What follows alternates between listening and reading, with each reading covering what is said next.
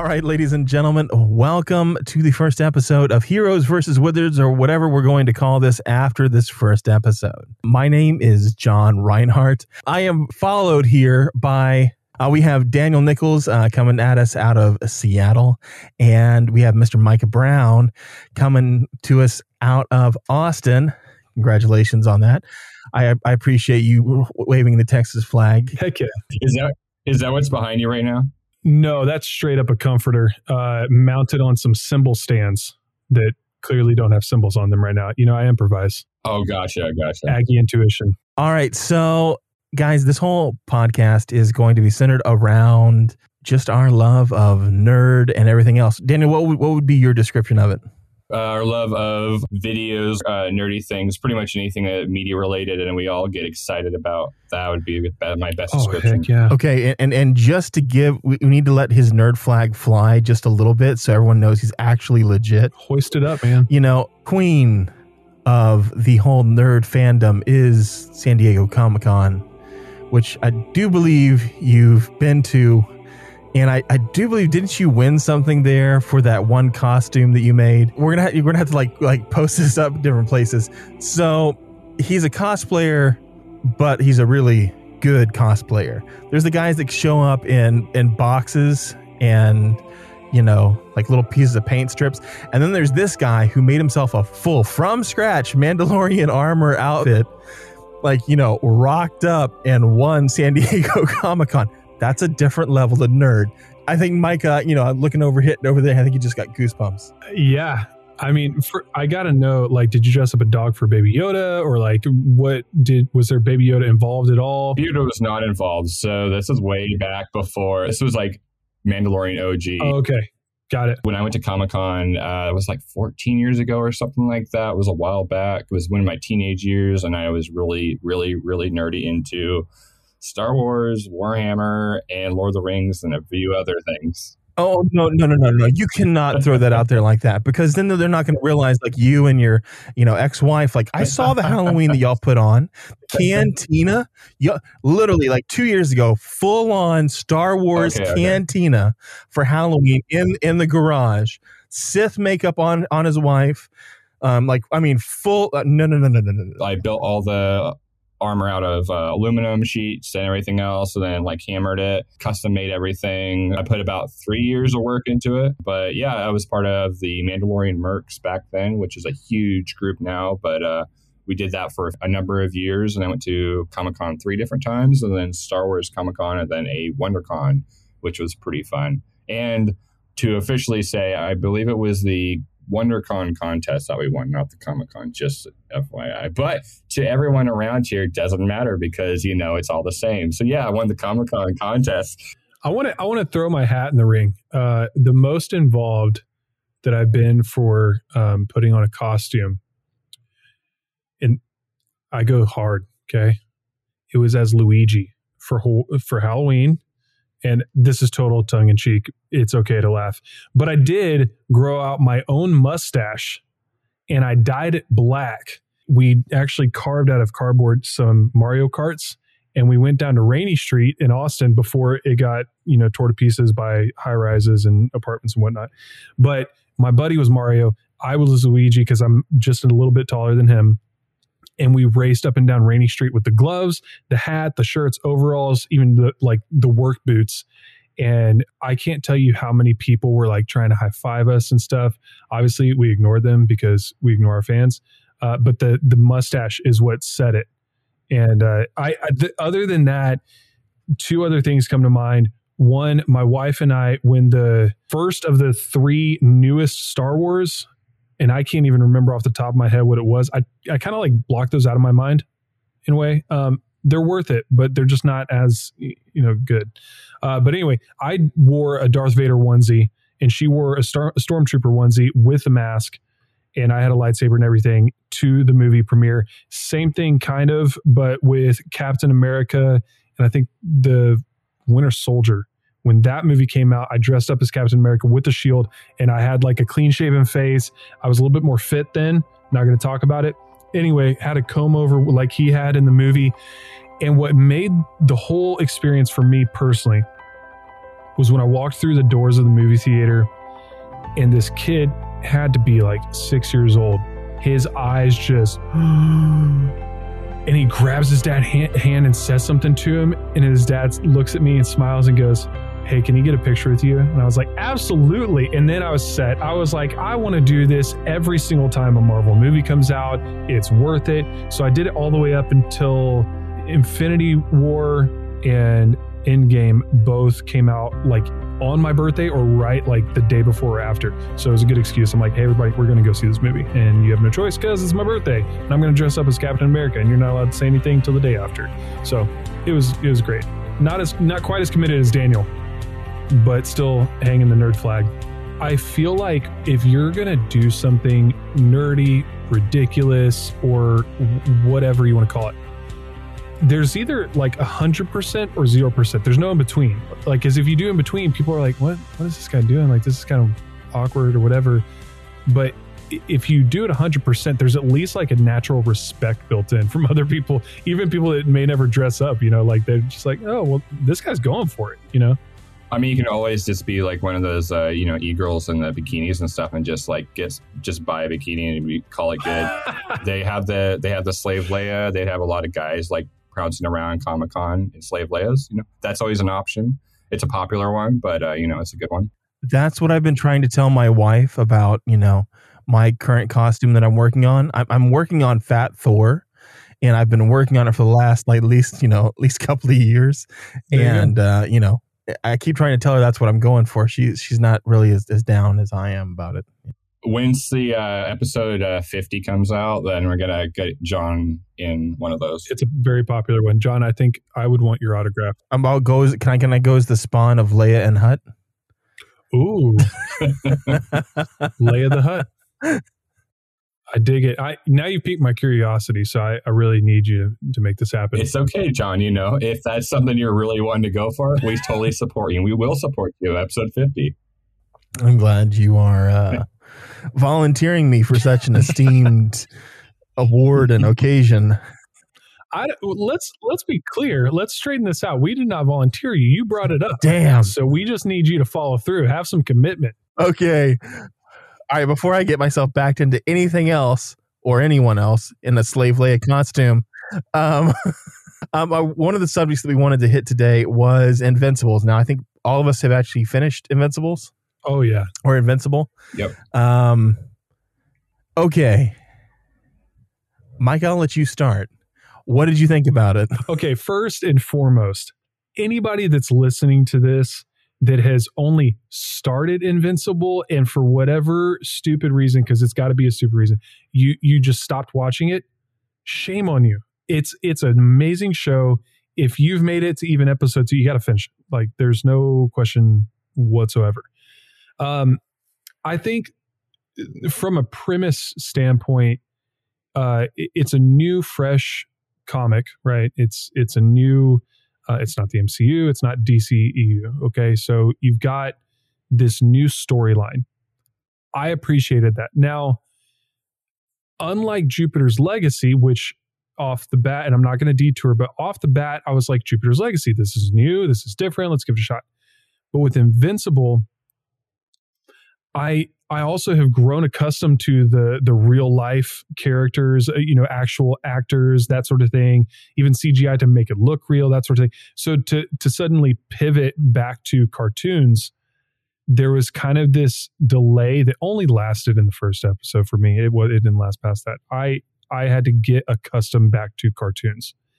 Now, it's more in the spectrum of superhero stuff. It's closer to The Boys than it is to Marvel, because good Lord, there are some points in there that I was like, oh my gosh, like that just happened, So it was very gory. There's some real gore in there. Not a good series to watch with your kids on Sunday morning. Oh, don't. No, it's not. I mean, make your own judgments. I'm a parent of 2. I would not let my kids watch this probably till at least high school. Like, just because, and now middle school, and I was a middle school teacher, it's going to be a gauge of like maturity level. Is this something they could handle? Is this something they could not? Do they understand this is a show? All that. Anyway, I did. So is this like spoiler filled? Are we allowed to like, is this the point where we say the disclaimer? Like we're going to full bore everything? All right. So if you are sensitive and you don't like spoilers, spoiler alert.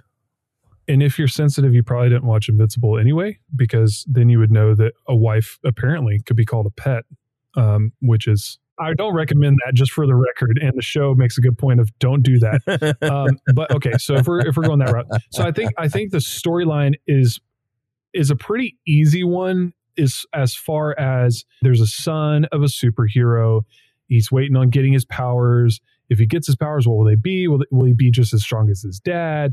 That sort of thing. But he's half human, so like, what are we trying to figure out? From the get-go, you know something's off because Omni-Man just rips through all these people. Omni-Man is his dad. By the end of the season, kind of a douche. So just a little bit, you know. So when he starts tearing into the whole, basically the Justice League of this universe, it's like something. Either I was thinking like either somebody's controlling him, or something is just snapped inside of him. Because the cartoon does a great job of, facial expressions, that sort of thing. So you can tell like he's thinking through what he's doing. And I'm left wondering why, what is happening? So to go from there to like that, then kind of breeds this mystery aspect of what was going on in Omni-Man's head to lead to this point. I enjoyed it. I felt like it was graphically mature, but emotionally shallow. Really? So when you're starting to play with something like Boys, which is definitely adult, and it really deals with real adult subjects and real world consequences and present day politics, even like, put inside that universe. And then you have something like this, which it felt like they were trying to marry what I would have watched when I was, 12 to, 13, like comic book movie, and they're trying to get that nostalgia from me, with these characters and the designs and all that stuff. And then we're still doing very much a whole show where I feel like it's lacking in the depth that I would want from a more mature audience watching. I felt like you were kind of divided on like, how far do we really go? Because other than the gore, I mean, it's not really emotionally fulfilling that way, where I feel like Boys very much is. It makes you feel everything about everyone, and there's a lot kind of going on there. I think the emotion part, I would agree with you on how they handled the whole high school aspect and the main character of Invincible. When it came down to kind of the more meat of it, which was the father-son relationship, towards the end it got a lot more intense, but I really wish that they had at least flushed out more character dynamics, like relationships wise, in the middle part. And I think that for me is where I felt like a little lackluster in that regard. And I'm guessing nobody here has read the comics, correct? I haven't. I have not, no. I have not. So I don't know if that is something they fleshed out in the comics and they chose just not to have that, or they were just starting it off like a classic superhero comic book, made it mature, and they have kind of this clash through the comics. I don't know if that is a thing. I'm gonna push back a little bit on the depth of the storyline, like as far as maturity. Now, John, I don't know what your objective definition of like where the mature line is, but I think that at least mentally, it takes some maturity to understand what the twist is with Omni-Man, because it still makes sense. It's not, you don't want to agree with it. You don't want to, get on board with it, because it's like you're planning on just outliving all the human race. And so suddenly it's okay to kill them. Like, is that where we are? I'm going to outlive, bugs that are crawling on my driveway, but it doesn't necessarily mean I'm walking around just smashing every one of them. Right, but that's at the very, very end. Yeah, I'm talking about the whole season, like all the way across. Like you're still dealing with this very generalized father-son dynamic. Does daddy like me? Can I be like dad?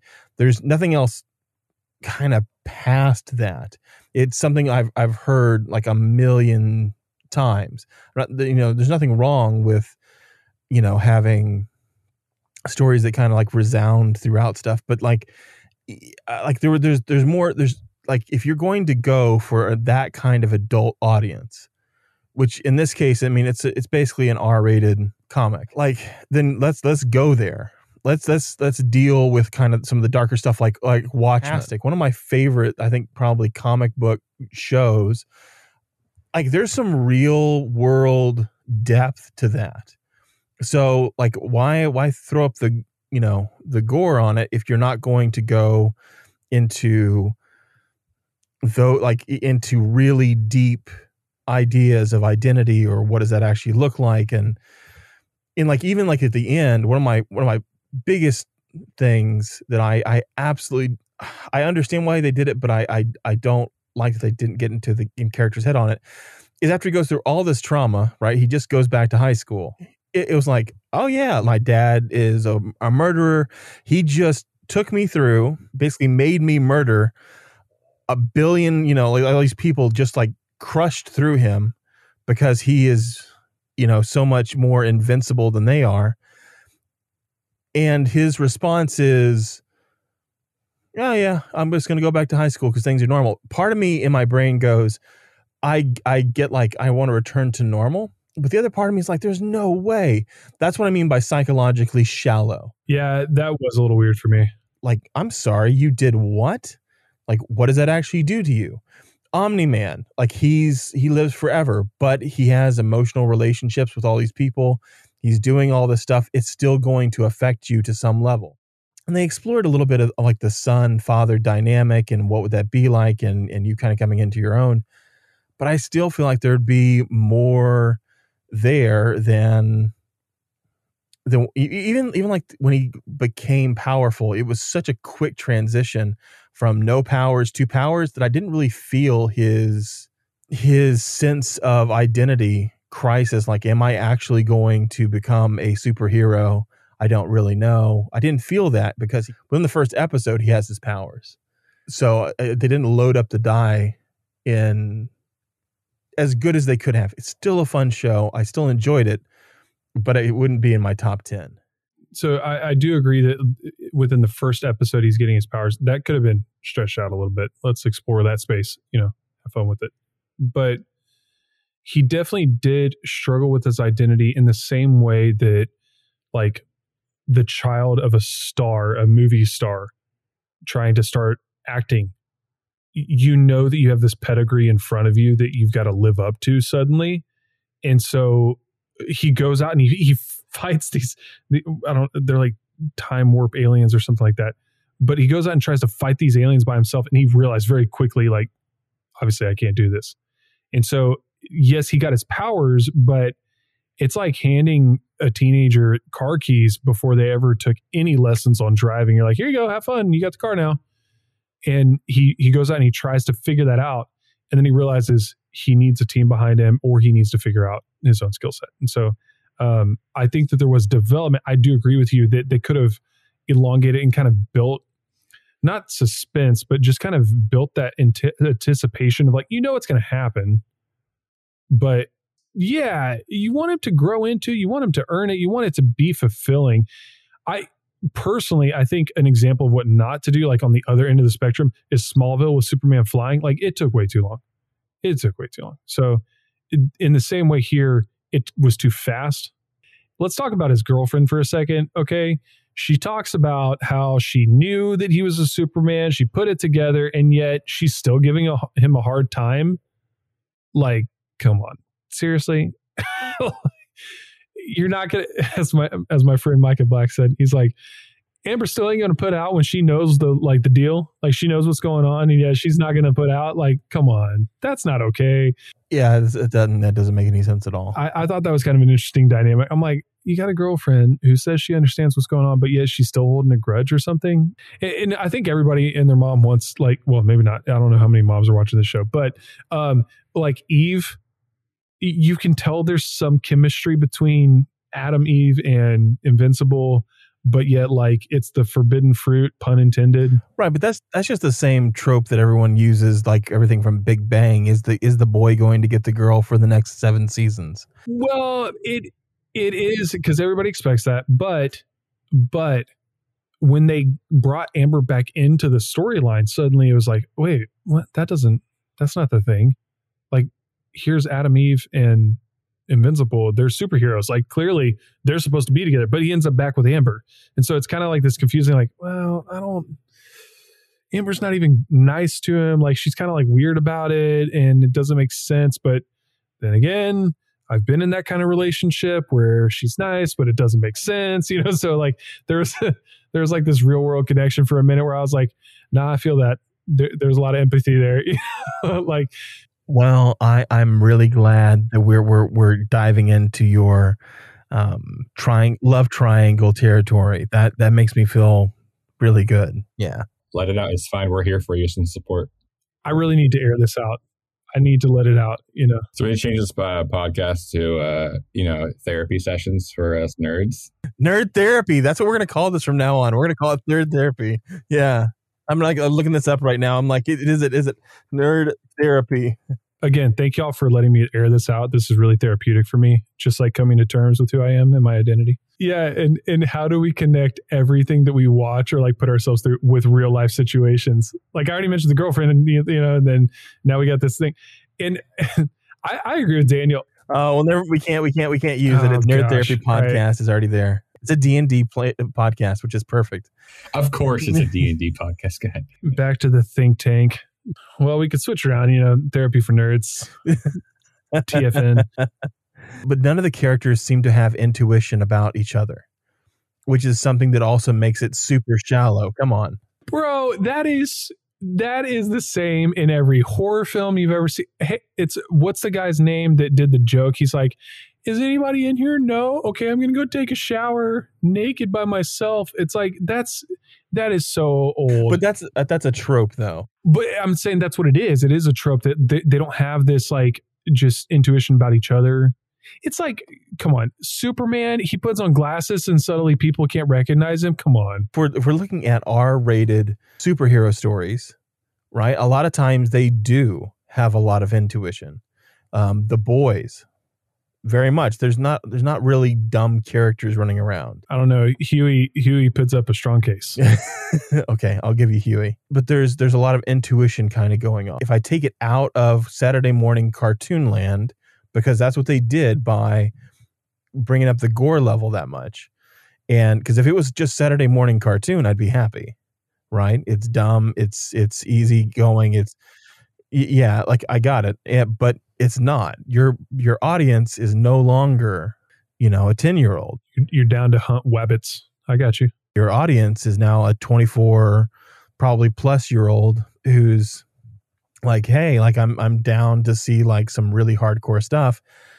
And well, if that's the case, then like let's really get down. Well, yeah, let's go there, John. Let's go there, John. Let's go. Let's do it, John.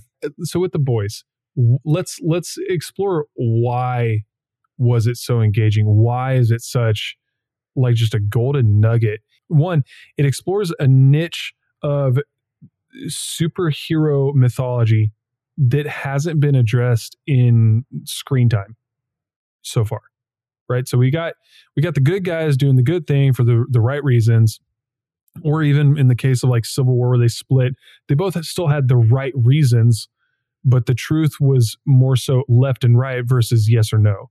So then you get to The Boys and suddenly it's like, this feels very human. And let's be crystal clear. Everything that we talk about on this podcast is like, we connect it to something in a part of our world. Like even fantasy stuff we watch to get an escape from whatever our reality is. Video games is the same way. So with The Boys, all of a sudden you had this niche of what if superheroes were human beings that had way too much power and very little accountability. Newsflash is a lot like politicians. Bum, bum, bum. So you got these superheroes that can do literally whatever the heck they want. And for the most part, they get away with it, or they have somebody that covers for them. And so then that breeds what you see in season 2, which is this kind of like unsettled, like people have garbage on you and people have video clips and people have just trash on you that you don't want out there as this superhero with all this power.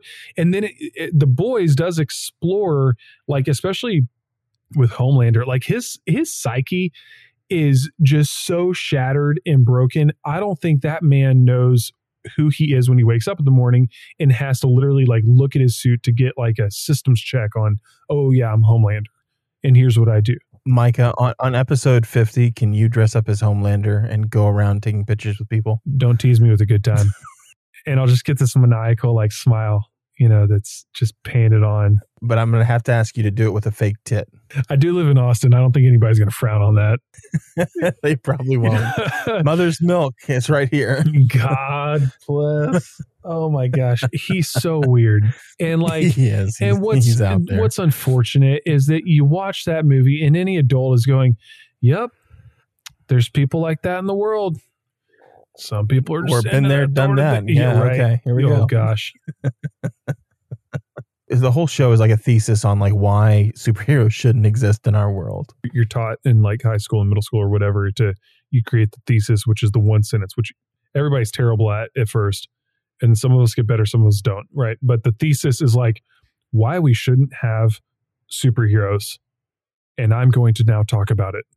Like that's the whole show in a nutshell. I still come down on Invincible where I'm like, it's a good show, but I think it's missing its audience. One hope I do have for the show is on season 2, if they're able to flush out a lot more, I will be happy with it kind of setting it up like this. It's kind of like my feelings on, was it Castlevania with season 1? Like it felt a little empty in things. And then season 2, they really flushed it out. I kind of hope that they go in that direction with Invincible. From a marketing standpoint, you have to do what's going to sell and you have to do what people will want more of to a degree. And even literally, we are talking about the other things they could be doing. So one of the other things that we kind of wanted to talk about, since we're already on cartoons, and we already started mentioning Castlevania, was like anime, which is, I know Micah is like, isn't that kind of like one of like the scarier parts of nerddom? It's like, oh yeah, I'm a nerd, and then there's like anime, like, oh, okay, there's some really serious people, and then you have to kind of divide it into, Japanese anime, then you got like kind of the South Korean style, then American, then what is considered. There's some really adult anime in there too. I'm a big fan of like humans being in TV shows in general and movies and that sort of thing. So even Invincible at first was kind of a stretch, and I probably wouldn't have just jumped in. But I run a Facebook group with my buddy Micah Black, who I've already mentioned on this, but it's called MCU Chat. By all means, y'all can all join, whatever. But somebody posted on there, hey, I know it's not MCU, but you need to go watch Invincible. And I was like, okay, if one of my fellow, like a friend that I know in real life, and he's telling me I should watch this, and then like multiple people comment right after, you got to watch it. Oh my gosh, this is a crazy show. So that's the reason I went and jumped in. In the first episode, I kind of like just gritted my teeth and bared it, just, okay, I'm going to make it through a cartoon. And then I was hooked after the first episode. So by all means, if either of you wants to tell me this is the first anime you need to go watch, it'll be my homework. Right now, my all-time favorite anime series on Netflix right now would be Castlevania. I wouldn't push him into that one. Like as a first, like as your first anime, that would not be my. Well, with Castlevania, it's pretty. So the first season moves pretty fast with all the action, and then season 2 gets stuff a lot more fleshed out. Why not try like Blood of Zeus or something a little bit less? Blood of Zeus was a bit slow for me. I had mixed emotions about it. But, I'm just going to take your recommendation. But if like The Last Airbender or Naruto or like, because the only thing I can think of is Dragon Ball Z. I grew up on that, and I used to draw it. Okay, but have you watched Last Airbender? No, yes? No. That's what I'm saying. Like I've seen those. Oh, like people talk about those. That's what I mean. Okay, so if I was going to introduce somebody to anime at the very beginning, because I feel like there's such a language to anime and Japanese. I'm just kidding. Continue. Wow.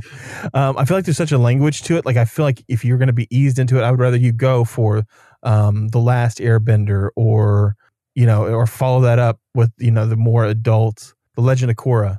If he could make it through Last Airbender, Legend of Korra, then hopping into something like Castlevania, or not Naruto. Naruto's still going. There's like it's just an ongoing. You don't need to waste like 7 years of your life trying to stretch through that. 7 years of your life. That makes me think of freaking Clone Wars. I am trying so hard, but sometimes there's episodes that I look at and I'm like, why am I watching this? Okay, if he's having a hard time going through Clone Wars, there's no way he has to do something like Airbender at the beginning to just get him in there. Avatar, The Last Airbender, definitely. That's a great just one to sit down and watch, because that's one you can watch with your kids too. Is there singing? Is it a musical? Because otherwise, Charlotte's right out. She's out. She's not going to be. There is no musical numbers. Okay, and that twist, like, we're talking about musical stuff. Okay, but you got to start with Last Airbender. Okay, look, if you love musicals, you will love anime. And if you love anime, you're going to have to love musicals, and there's a reason why. That's a bold statement, folks. Everybody get out the Note app on your phone, because we all have iPhones, obviously. And I just need you to jot down that John Reinhardt said what he just said. So there's a reason why. And I think if you come into... I'm sure there is. If you come into animation from... Because, like, you love musicals, don't you? They're pretty fun. Okay. Daniel? Okay, I'm going to be honest with you. I don't really care for a lot of musicals. You can say you hate it. Except for, like, what? Sweeney Todd? Sweeney Todd. I gotta have my emo fix right there, That's so cutthroat. Get it? So here's the thing. With the thing that kind of works with both anime and especially Japanese anime, kind of the beauty of like musicals, and both of them are visual expressions of emotion from the characters. That's all they are. So when you look at like Japanese anime, what they talk about is something that's very different between American anime and Japanese, is how they stylize action, how they bend characters way out of physical form. Like in like Invincible, people aren't like stretching or moving, or there's not a crazy dynamic character cameras or anything else like that. There is no like huge wind up with like, lines of emotion or something like that, versus like Japanese anime. That's what it is. The same thing is really true when you talk about musicals. A musical is just a spot where people are using music or dance to express the emotion of the moment for the character. And so if you come at it from that lens, from either coming from a musical to an anime or coming from anime to musicals, I think if you have that in mind, then it's not as much of a crazy disrupt when someone has like, Naruto is really bad, right? About having like these like emotional like moments of kind of build up for a strike or something else. There's like a minute and a half of exposition in between the time that someone pulls a punch and hits somebody. And like, a musical number where all of a sudden someone is singing in order to express the emotion. That's my opinion. That is the meme, right? Like on this episode of Dragon Ball Z, Kame! On next episode of Dragon Ball Z, Ame! That's all it is. John, that's a very loose stencil of it's people expressing themselves in a certain, that's art. That is every bit of art, music, acting, drawing. But specifically, we're talking about a stylistic choice inside of a movie or a film. And that's what they're doing. Like it's a specific rule that everyone follows inside of that specific genre. Audience here. I've got a 4.5-year-old, and she'll make sure you catch that half. 4.5-year-old and then an almost 2-year-old. And they currently love anything that has singing in it. But if it's just talking, they're kind of like, whatever. Except I would say Charlotte, the 4.5-year-old, she loves Raya and the Last Dragon, which does not, just so everybody's clear, it does not have singing numbers like Frozen did, which was her previous favorite.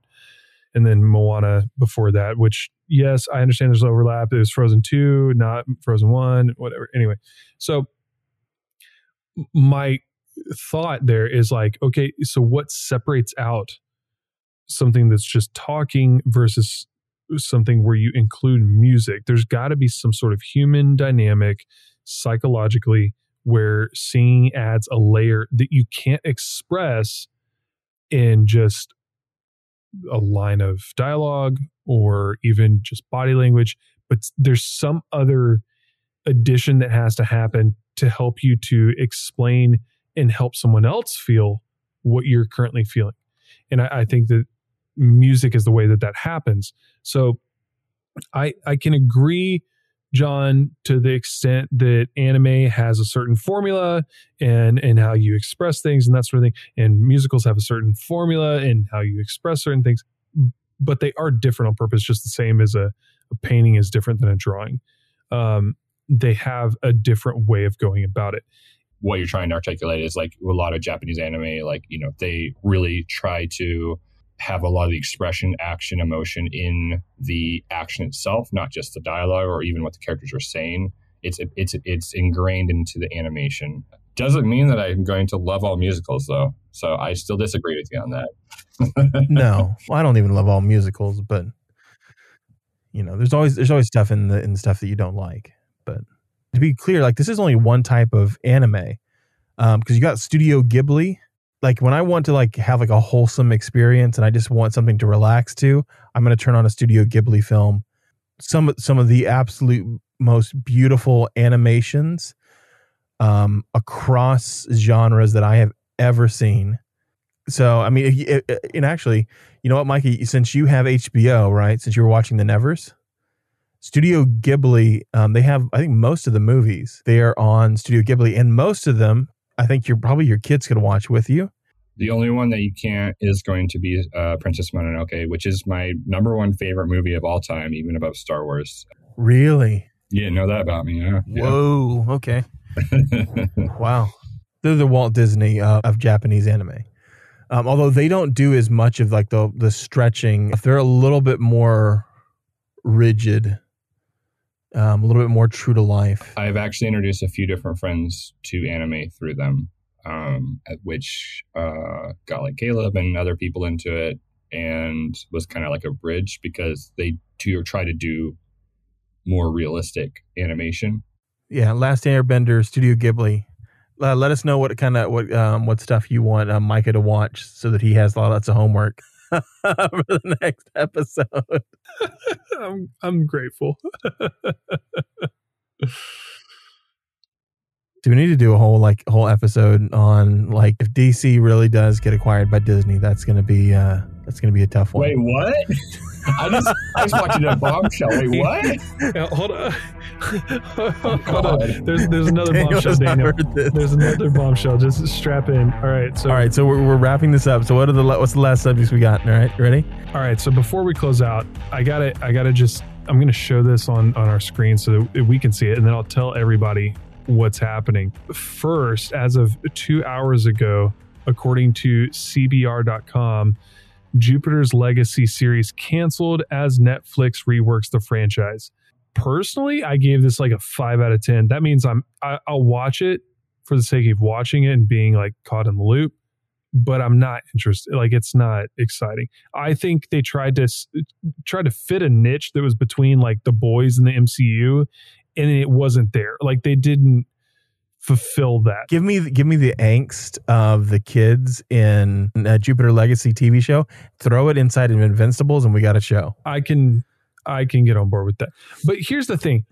What I'm trying to figure out, and I don't have a solid answer for this, why did I enjoy Invincible more than Jupiter's Legacy? Like, that's what I'm trying to figure out. So the problem was that Jupiter's Legacy, first of all, that fight scene at the beginning of the show was one of the worst fight scenes I have ever seen.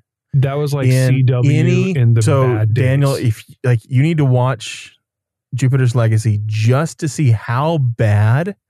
Sorry to say it, Daniel. You have to. The action scene was. It was. Oh God. I mean, like, it's going to be up on Corridor one day, on the list of the top 10 worst fights of all time.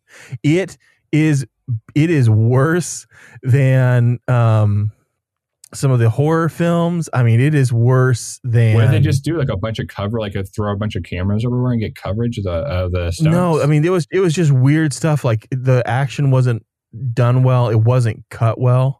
Oh, A lot of it is it wasn't cut well, and so you had people that were moving fast but moving slow. Oh, no. Bad punches that weren't done well. I mean, it felt like I was watching an indie Chinese filmmaker. You know what I'm talking about? Like the Chinese, or Bollywood studio movies, like 20 years ago. Not the cool stuff that they're doing now, but like the 20 years ago, back when they're like, it felt that bad. If there had been a moment where someone stuck their foot up and like slapped someone like 10 times in the face, I would not have been surprised. Yeah, it was, and especially when it was so bad. For me, there was a better gold standard, and y'all are welcome to disagree with this, but I loved watching Superman fight Steppenwolf in the Snyder Cut, because say what you want about the Snyder Cut, but that particular scene where Superman comes in, wham, not impressed. I was like, no, that was amazing. Oh shit! Like I just got so high, and Elizabeth was asleep next to me. I'm trying to finish the movie like in the dead of night, and I was like, just like holding my breath, freaking out, because what happens after not impressed was when, like, to me, that's what Superman should have been all along. Is just he's not. There's no contest. Like it doesn't. I don't care if you're Steppenwolf. Like Steppenwolf was afraid on purpose. Like there was a reason he was afraid, and Superman stepped up and was like, "This is why you're afraid." Period. So to go from that in not so distant past memory to Jupiter's Legacy, I was like, okay, is this like a senior in high school's project? And they were like, you know what? I'm going to give it a shot. Let me just dial up Adobe Premiere. I'm going to go for it. And, oh, this is a cool special effect. Let's do this real quick. That's what it felt like a little bit. And even the age makeup. Don't get me started. You saw that they were really trying to like hold this aesthetic of like, these people are old because they, but they're young and youthful. I tried to get past my suspension of disbelief, but when I can still see, oh my gosh, makeup edges and lines on your face, okay, I have and I don't know who the makeup artist was. Like, and if you saw that should have been taken care of in post. There wasn't one. Like, you don't put that stuff out on the internet. Have you lost your freaking minds? Okay, Duhamel's character. Anyway, he actually looked like a homeless bum that had been strung out on some kind of drugs. And his hair, yeah, and spray painted his hair white. Even this, like, Daniel, just with Gorilla Glue. Look at that hair. He looks like he hasn't washed it in 5 weeks. Okay, I haven't watched it at all. All this marketing I saw around, I was like, is this a comedy show? It should have been. Honest to God, it should have been. That's the problem. They tried to make it serious. So we can kind of like wrap this up. The other thing that John and I were mentioning was that there's this, I'll say, substantiated rumor. So there's apparently some truth to it. Well, okay, it's more than just a little bit of a rumor. Warner Brothers is selling DC. That is 100% confirmed. That's true. That's okay. That's the qualifier. Whether or not Disney ends up purchasing them, I will believe when it's done. Let me put it that way. I'll believe when it's done. What I was reading even like today, where they were talking about like their financials and going through all that stuff. That sounds. I mean, I know other companies were involved, but with AT&T dropping Time Warner and HBO and that whole system, and now splitting off DC. It really does to me sound like Disney's going to grab a hold of DC. So let's play this out. Let's start the hypothetical guessing game here, okay? Let's say Disney does like it's a done deal, just like everybody got weird about the whole Spider-Man rights and everything, and then Disney ended up like coming through for us. I don't feel okay with that yet. I mean, they haven't won my trust on the dark side for Disney.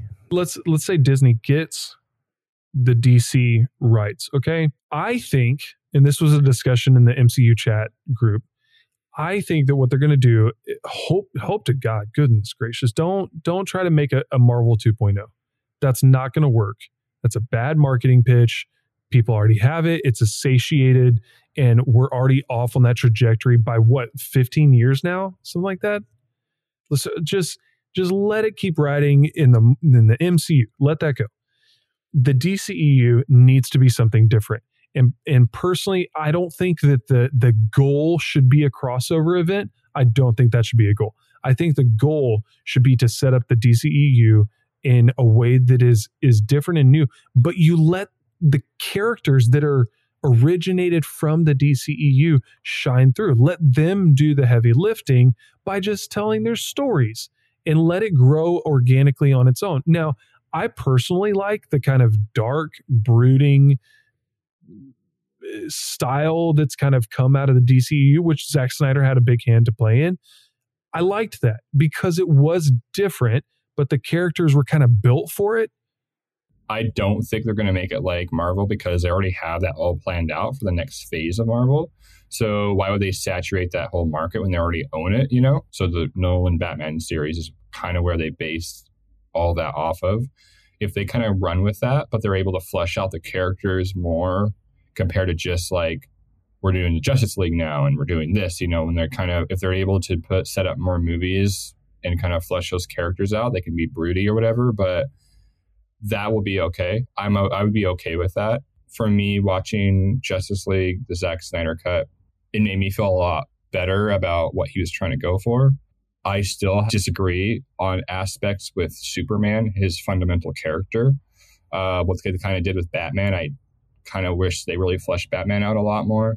But when it came to the other characters like Wonder Woman, Cyborg, what they did with the new cut, Flash, they fleshed them all out compared to the original theater cut, which there were just stick-ons, right? And I felt like it kind of knitted together a lot of issues I had originally with the direction they were going for.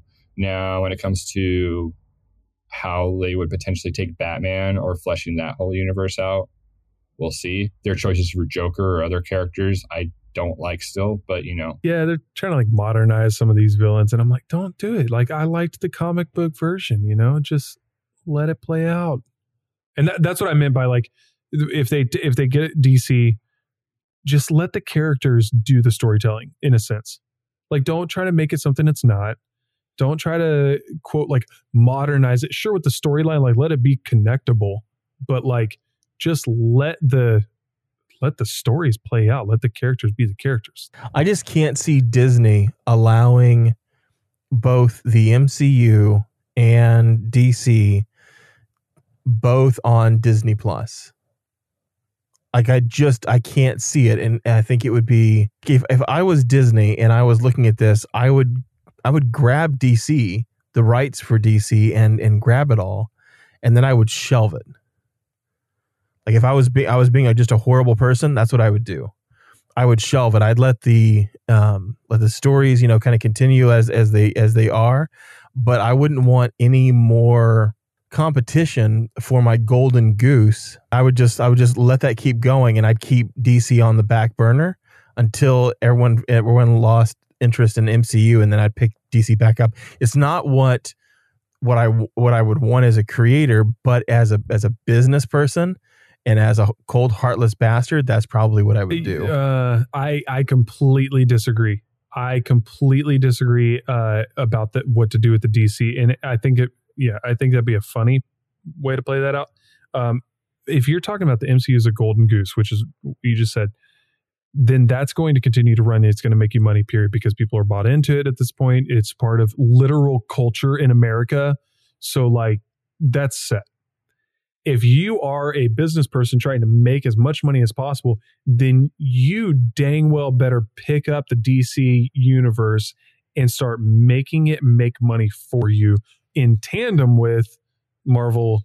But here's the thing. It already comes with passive income in play. Yeah, but you got to milk that cow, dude. You can't just let the cow sit there and wait till its udders full and it starts dripping milk out. No, man, you got to milk that. I think the biggest reason why Disney should like shelve it, right, is because they already are dumping out incredible amounts of money into Star Wars, which they messed up. Okay.